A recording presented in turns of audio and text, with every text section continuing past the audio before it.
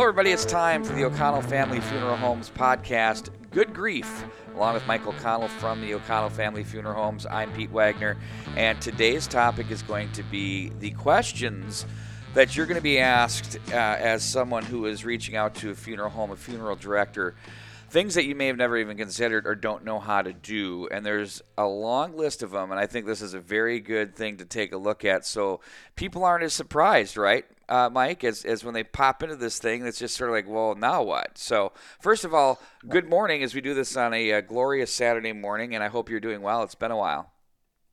I'm doing very well. Thank you, Pete. We could use a little more rain, but life is good. So no complaints there. And yeah, this is a good topic. There's a lot of apprehension, anxiety that comes in when people have no idea what we're going to ask and do. And it's kind of funny that after the arrangements, people will look and they'll say, oh my gosh, this was way better than I thought. And I'll say, excuse me, kind of, laughing a little bit. And they'll say, we just thought this was going to be so emotionally drawn out, and we've actually enjoyed this. And so, yeah, I think there's a lot of anxiety that goes around with it. So, and that's the whole thing with this podcast is just drawing some attention to our whole industry and how we do things and trying to undo the myths that are out there. Well, and, I think there's a thing that needs to stand out, too, is you do most of the work, really. Which is absolutely, and when we carve through this, people are going to hear that. And I think the thing that stands out the most is as the person, as the customer, if you will, you don't have to know everything because you do, and you've seen just about everything, and that's what I think really helpful for people to know. So let's start from the beginning. What's the first question in terms of, I mean, when someone passes away or dies, that has to be certified, right? Well, yeah. So what I always begin with, Pete, is I first, we get them something to drink and try to get them to relax a little bit, try to get them into that mode of just, it's going to be okay. And I'll tell them that there's really three segments that we're going to delve into. First, it's the legal aspect. It's the Social Security. It's the death certificates. It's the permits. It's the VA type of things that we delve into and get specific on. And then we delve into more of the personal person. And that's going to tie into, what did they like? What did they enjoy doing? What made them smile? And that's going to tie into an obituary. And then we're going to delve into the last part is how do we celebrate this person? Everybody's got a story to tell. And so, we hear that a lot, that just throw me out back, they don't need to do this, or I don't need that. Well, the family does. And so what we do is we create that healing space. And so that's the last element is, how do we create that healing event that's going to help them celebrate and move forward in a positive way? In terms of meeting, you brought up a point. Do you prefer to meet face to face with people, or in some instances, do you have to do this over phone, text, and email? Well, prefer answer absolutely. Any relationship is going to be best if it's done in person. I can see you. I can sense your emotions. I can then act, accordingly to those.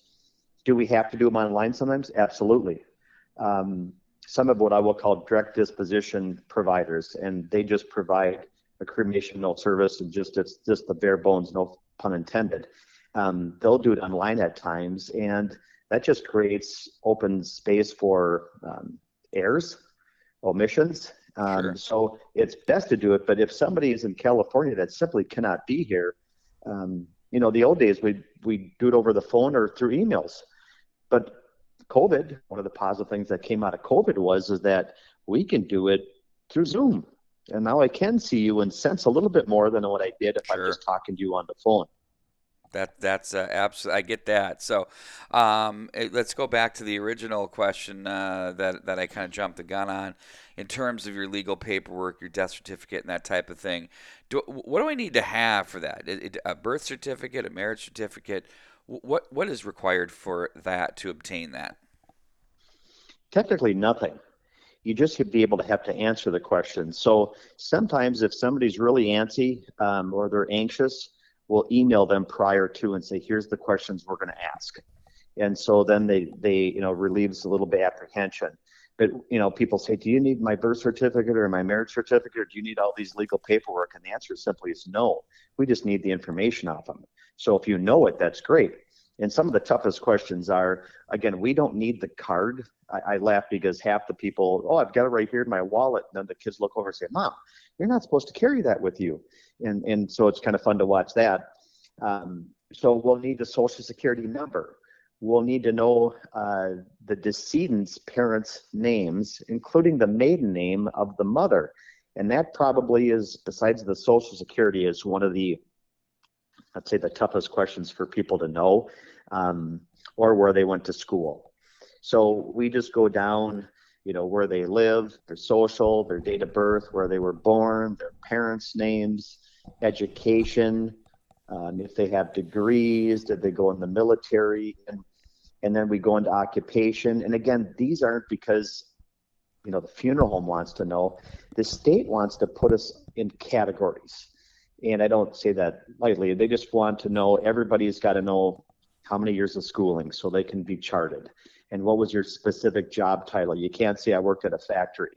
It's got to be a framer or an assembler or press operator and things like that. They want specifics. They won't take vague, and they won't take retired.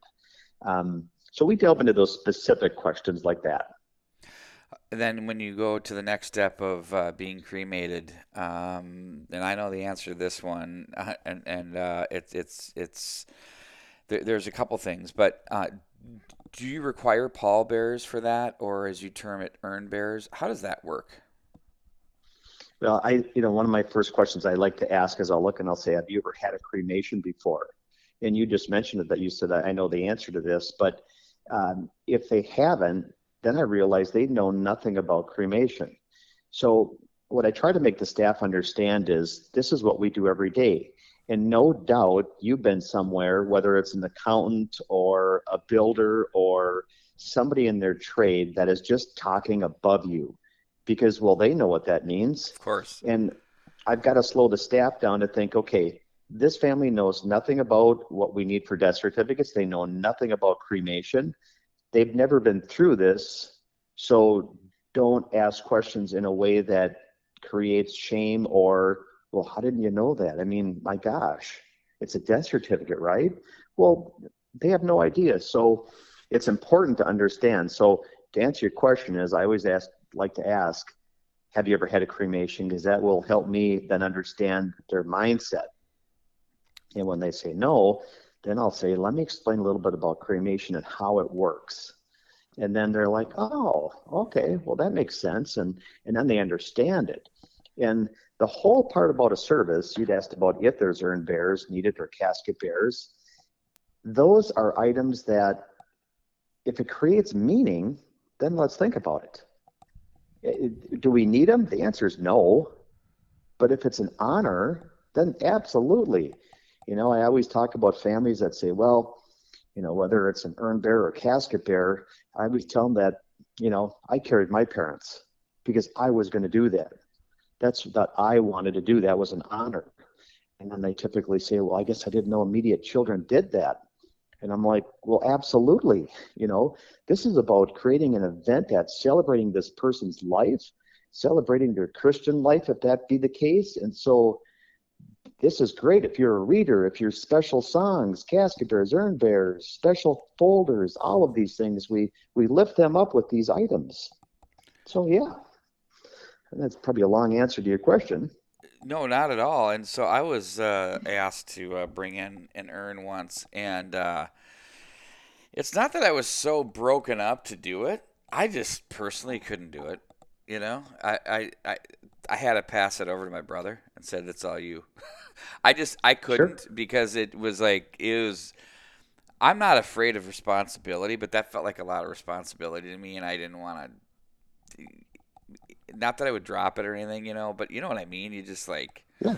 So I said, Bill, it's all you, and he's like, no problem, man. So, but that was for me I, personally. But someone typically from the family carries it, correct? well, carries, or we have a special, what we call the Ramera, which is a cart that I've created that will help escort it Oh, They can walk really? along it, and then they can carry it too. So Oh, again, I would have loved that's that. that's a privilege. That's an honor to be part of that. So That would have been different. I always, what's that? That would have been different for me. I would have done that in 2 seconds. Sure. It just felt Everybody's got a different way of the approach it. it just We felt try to be proactive.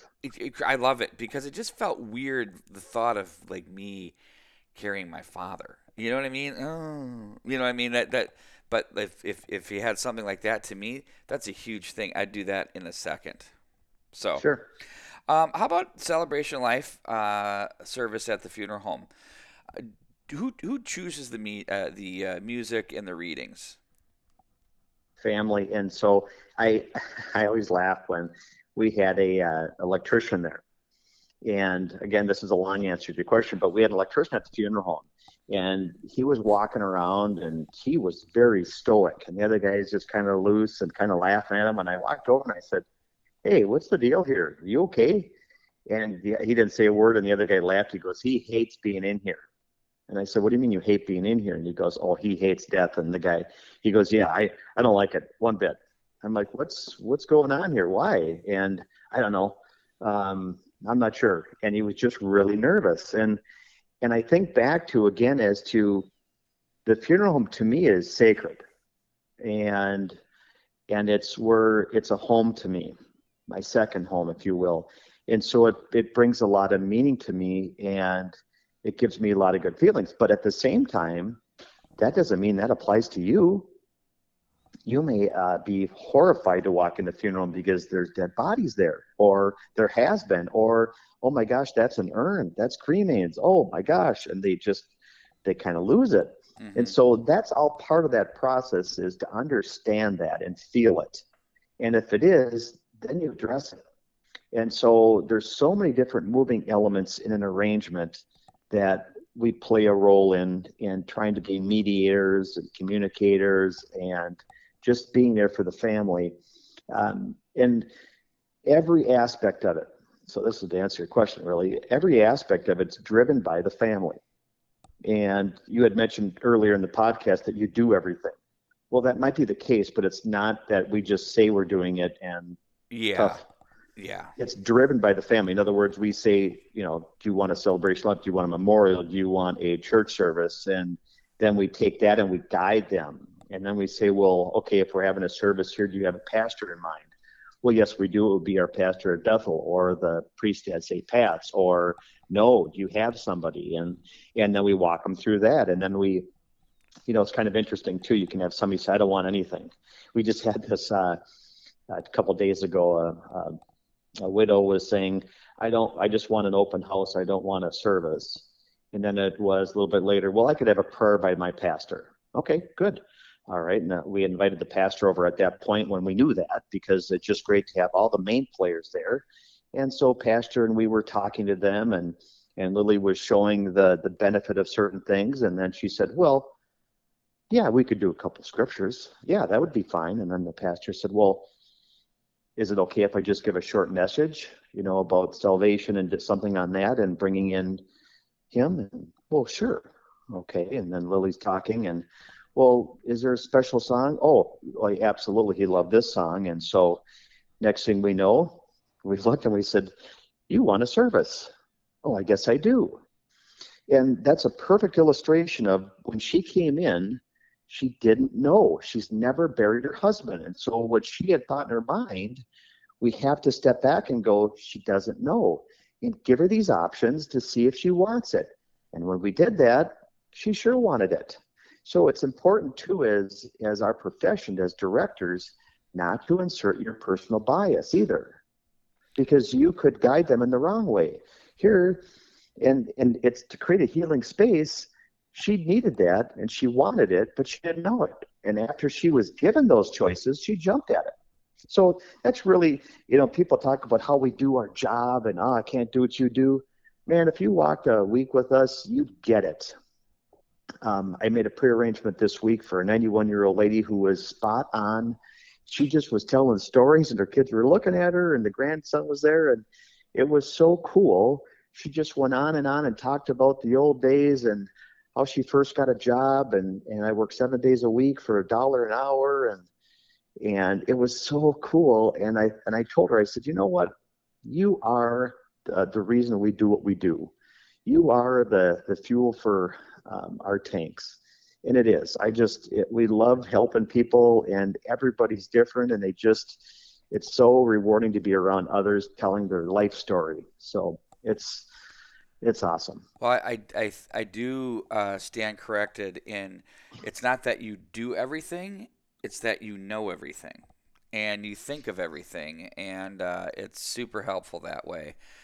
You don't have to come in not knowing much as someone reaching out to you and have the answers because you do. Let's go into clothing.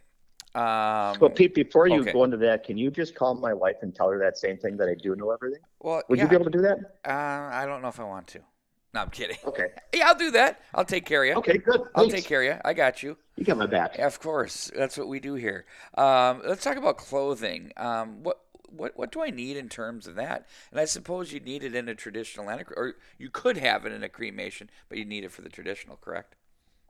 Obviously. Absolutely. Well, first, to answer the question too, is when people bring clothing, and I always tell them, bring it as if they're walking into church or a service. If they were going to wear a suit, bring a suit if that's appropriate. If they were going to wear sweatpants and a t-shirt or a sweatshirt, that works too. But also bring in undergarments. I always joke with them when they say, "Do you need pants?" And I'm like, "Hell yes," because I'm the guy that closes the casket, and that's not what I want to look at. Perfect. Usually gets a little bit of a laugh, but yes, bring in full clothing, and that's obvious for a traditional viewing. But if a family wants to say their goodbyes to their loved one for a cremation, then absolutely we bring clothes. Some have said we don't want to see dad or mom anymore, but here's some clothing that we'd like her dressed in for her Sure. cremation. Is it necessary? The answer is no. Is it meaningful? What's to them? And so that's awesome. So we just ask everybody if, what their intentions and what their wishes are. And again, they're going to say, I don't know. And you paint a picture, and then they understand, and then they can make that decision. So in terms of the preview, there are some things that people can bring to place comfort for them, and there's a process that goes on with that too, correct? Absolutely. I always tell everybody, we used to say it just for kids. Kids don't, they won't say their emotions, but they can draw them. And so we always said, draw something and give it to grandma and grandpa. And then we switched and told grandma and grandpa to write it to your spouse of how you feel and what you're scared about. And that can go with them. It can be cremated with them, or it can be buried with them, and no one's going to read it. And that's something that I suppose emotionally is really good for you, the person that's giving to them, correct? I mean, it's just that's a huge thing for sure. I wish I would have had a couple of those opportunities myself, but I think that's terrific. So, if you do a private view, where does that occur? The private view would be, that's a technical term, if you will, through a cremation. And what that means is they're going to be cremated, and we're going to have a viewing for the family before they're cremated to say their goodbyes. It's done at the funeral home. There is no embalming necessary and no caskets to purchase. They're sitting in what we call an alternative container, which is reinforced cardboard with a pillow and a lining. And so it's very appropriate, and they can say their goodbyes that way. And again, we dress them, and what we call is just make them presentable to the family. We call it setting features, as in the industry, but that just means when someone comes that their mouth is closed, or the different things, their eyes are shut, and that's done by just simply closing them. But families are thinking, are they going to be looking like this when we see them? The answer is no. They're going to be more at peace. That's important. How about when I want to have a service? Do I have a choice on that? Will I be asked how soon can it be done, and how long can you wait? Yep, like everything, you're in the driver's seat. So if there's a grandson that's in the military that can't come back for 2 weeks, that's fine. If there's a son that lives in California that can't get a ticket or can't get off work till 2 weeks, 3 weeks, that's okay. Completely working around the church, the pastor. And it's interesting too that with a service, people think we're going to take them and cremate them right away. But again, it's understanding the laws. Wisconsin says that you cannot cremate a body until 48 hours have passed after the time of death. And then it has to be authorized by the local medical examiner. And the reason is as my dad would have said, that many people died of lead poisoning that didn't get a chance to see how they died because they were shot up by the mafia or something and then cremated. So there's what I would call a cool down period, no pun intended, that gives the medical examiner a chance to review the decedent's past and make sure that before they're cremated, there's no foul play, there's no negligence in the death, like a medicine error, or there's any care that fell short. And then they give us the authorization, then we can move forward. Other states, if you will, like Minnesota, has something very similar, although it's not 48 hours.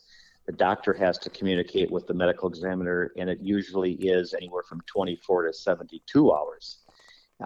Usually, again, right around that 48 hour. And so every state in the country has that time period. People say, well, how long can we have a traditional service? We had one asking yesterday. I've had a viewing for someone that was involved in an accident with their spouse. Their spouse died, but they were in a coma for 2 months. And when they were finally released from the hospital for a short time, we were able to have a private view with an ambulance and let them say their goodbyes. And then we proceeded with the burial. That was about 2.5 months.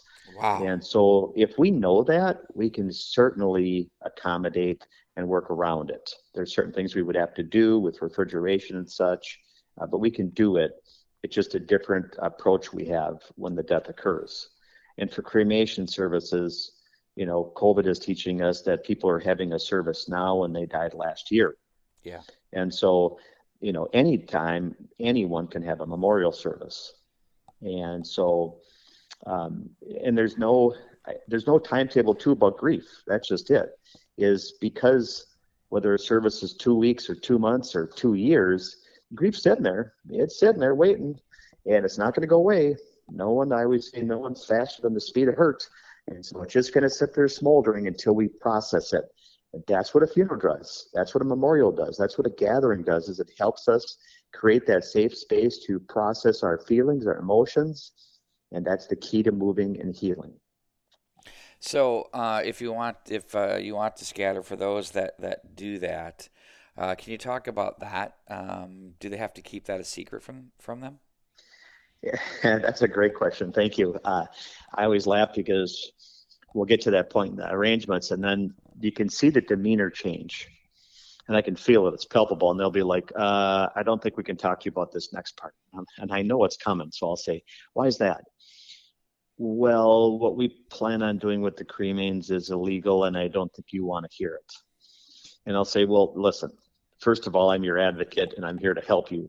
Secondly we sit by the arrangement room, and I'll say, did you see that car go by? Yeah, I said, if they were doing 26 and a 25, are they speeding technically? Yeah. I said, are they going to get pulled over? No. Okay. So technically, whether you bury Uncle Vinny in your backyard in a casket or cremains, the state sees it the same way. And if anybody watches the news, politics, our legislators can't meet to even, compromise on certain things. So easy things that you think, well, that's not a body though. You're right. It's not. It's cremains. They can't come together to compromise to say, let's allow that. And so people can scatter their loved ones. They can't. So because they can't, it's still considered a human body, just like you can't throw Uncle Vinny out the backyard. You can't put cremains out there in theory, but do people do it? Yes. Is it recognized by states? Yeah. Heck, you can do it at Lambeau Field. They have a means to be able to sprinkle some on. And so it's accepted. And so our job is to show you the different ways you can do it. I've helped people create urns that act as fish cribs, and they drop it in their favorite lake. And I've had people scatter them from airplanes. Heck, you can put them in in the sea, into I can't think of those names, where the things grow outside of Mexico there on the berm. You could put them in those. You can put them in fireworks. You can put them in shotgun shells. There's so many different things you can do with cremains that you can't do with the body, but you can do with cremains that are meaningful, and they help preserve the essence of that person. So that's our job. We give ideas, and we help them when they want to scatter. This is another podcast. I'm sure you're going to give me a neutral answer, right? What is your feeling on that scattering? If that's what a family finds a lot of meaningful, and they don't look at a cemetery as a place they go for I don't know, meaning, for solace, if they don't, what I'll tell them is just to give it good thought. And it may be romantic to throw them off a bridge, but you may not be able to go back there, or you may not be able to go to your family farm if they sell it in 10 years.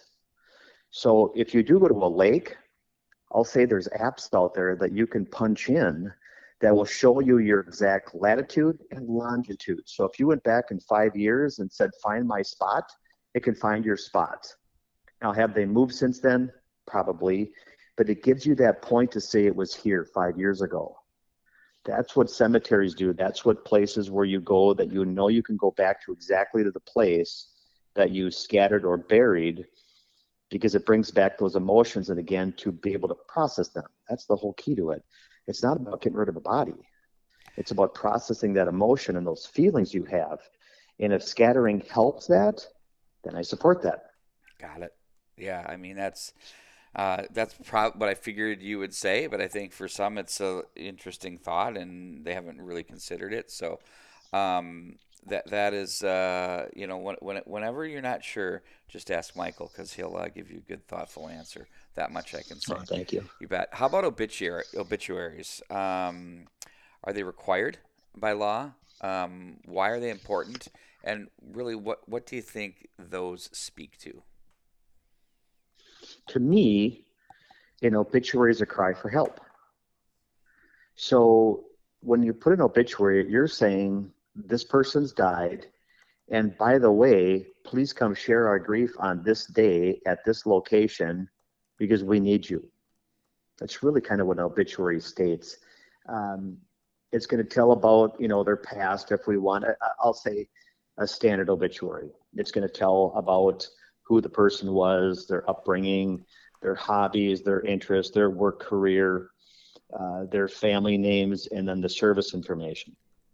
That's kind of your traditional obituary. Some people are putting obituaries in the paper when they're not having a service. They just still want to tell that story, but they may be doing something private. Is it a law? No, nobody can tell you or force you to have an obituary. It just tells your story. We each have a story, and although some people don't want to share it, and that's their prerogative, or some people are afraid of identity theft. There's a lot of, actually, if anyone is listening to this and you go on to an obituary later on, make sure the HTTP is the funeral home, because there's a lot of pirate companies out there that they have software that will latch onto an obituary. And you can do it too, Pete, if you want to test it. Is you go out and you look at a service we've done or are doing, you put their name out there and you say, I want to get flowers for this person. And then by Jove, the obituary comes up and it looks like it's O'Connell Funeral Home, and they're suggesting this one website. You think, well, that's really cool. Yeah. And it's not. It's a pirated, in some states it's illegal.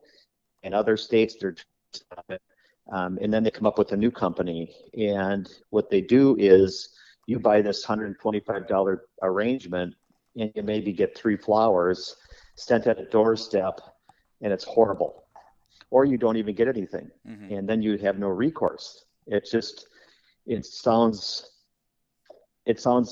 asinine. It sounds irrational, but they're able to do that, and then you're out your money. It's crazy how people think that, they work so hard to take other people's money versus trying to just make their own. But so you got to be careful with that. So obituaries tell a story.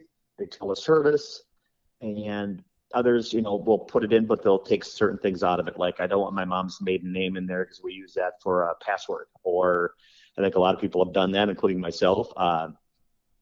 And so we just walk with them and come up with what they want, and then we'll place in the papers they want.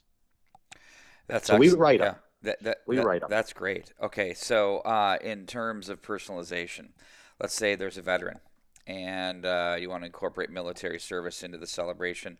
How does that work? And who gets contacted? Who does all that?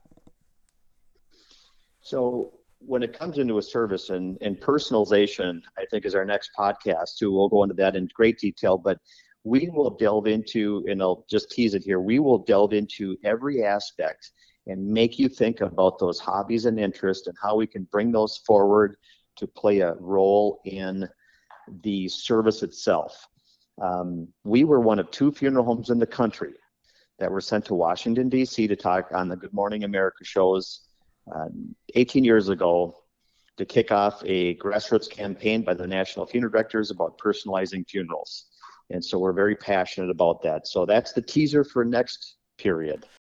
That's an excellent teaser, and I'm looking forward to the next podcast where we will basically, we're terming it personalization, and there's going to be plenty of topics to discuss in that one too, Michael. And with what we've done here today, I think this is most helpful, and I think it's a must listen for everybody because we all have to go through this at some stage in our lives, one way or the other.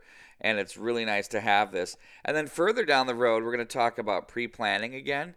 It's our second time through on that one in about 2 years, I think. So I think it's a good refresher, and I think that answers a lot of those questions that we just talked about in our podcast.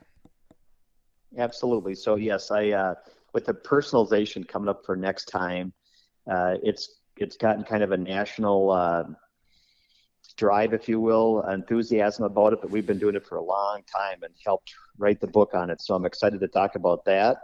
And then, yes, our pre-planning seminars are coming up, and so I want to delve into that for the following one. So lots of fun stuff. We get excited about it. Awesome. Looking forward to it. We'll talk soon. Once again, you can check out Michael O'Connell and the O'Connell Funeral Homes at o'connellfuneralhomes.com. And this is the Good Grief Podcast. We have another great topic coming up, as we mentioned. You have yourself a great rest of the day, my friend, and we'll be chatting soon. Sounds great. Thanks, everyone. So long, everybody.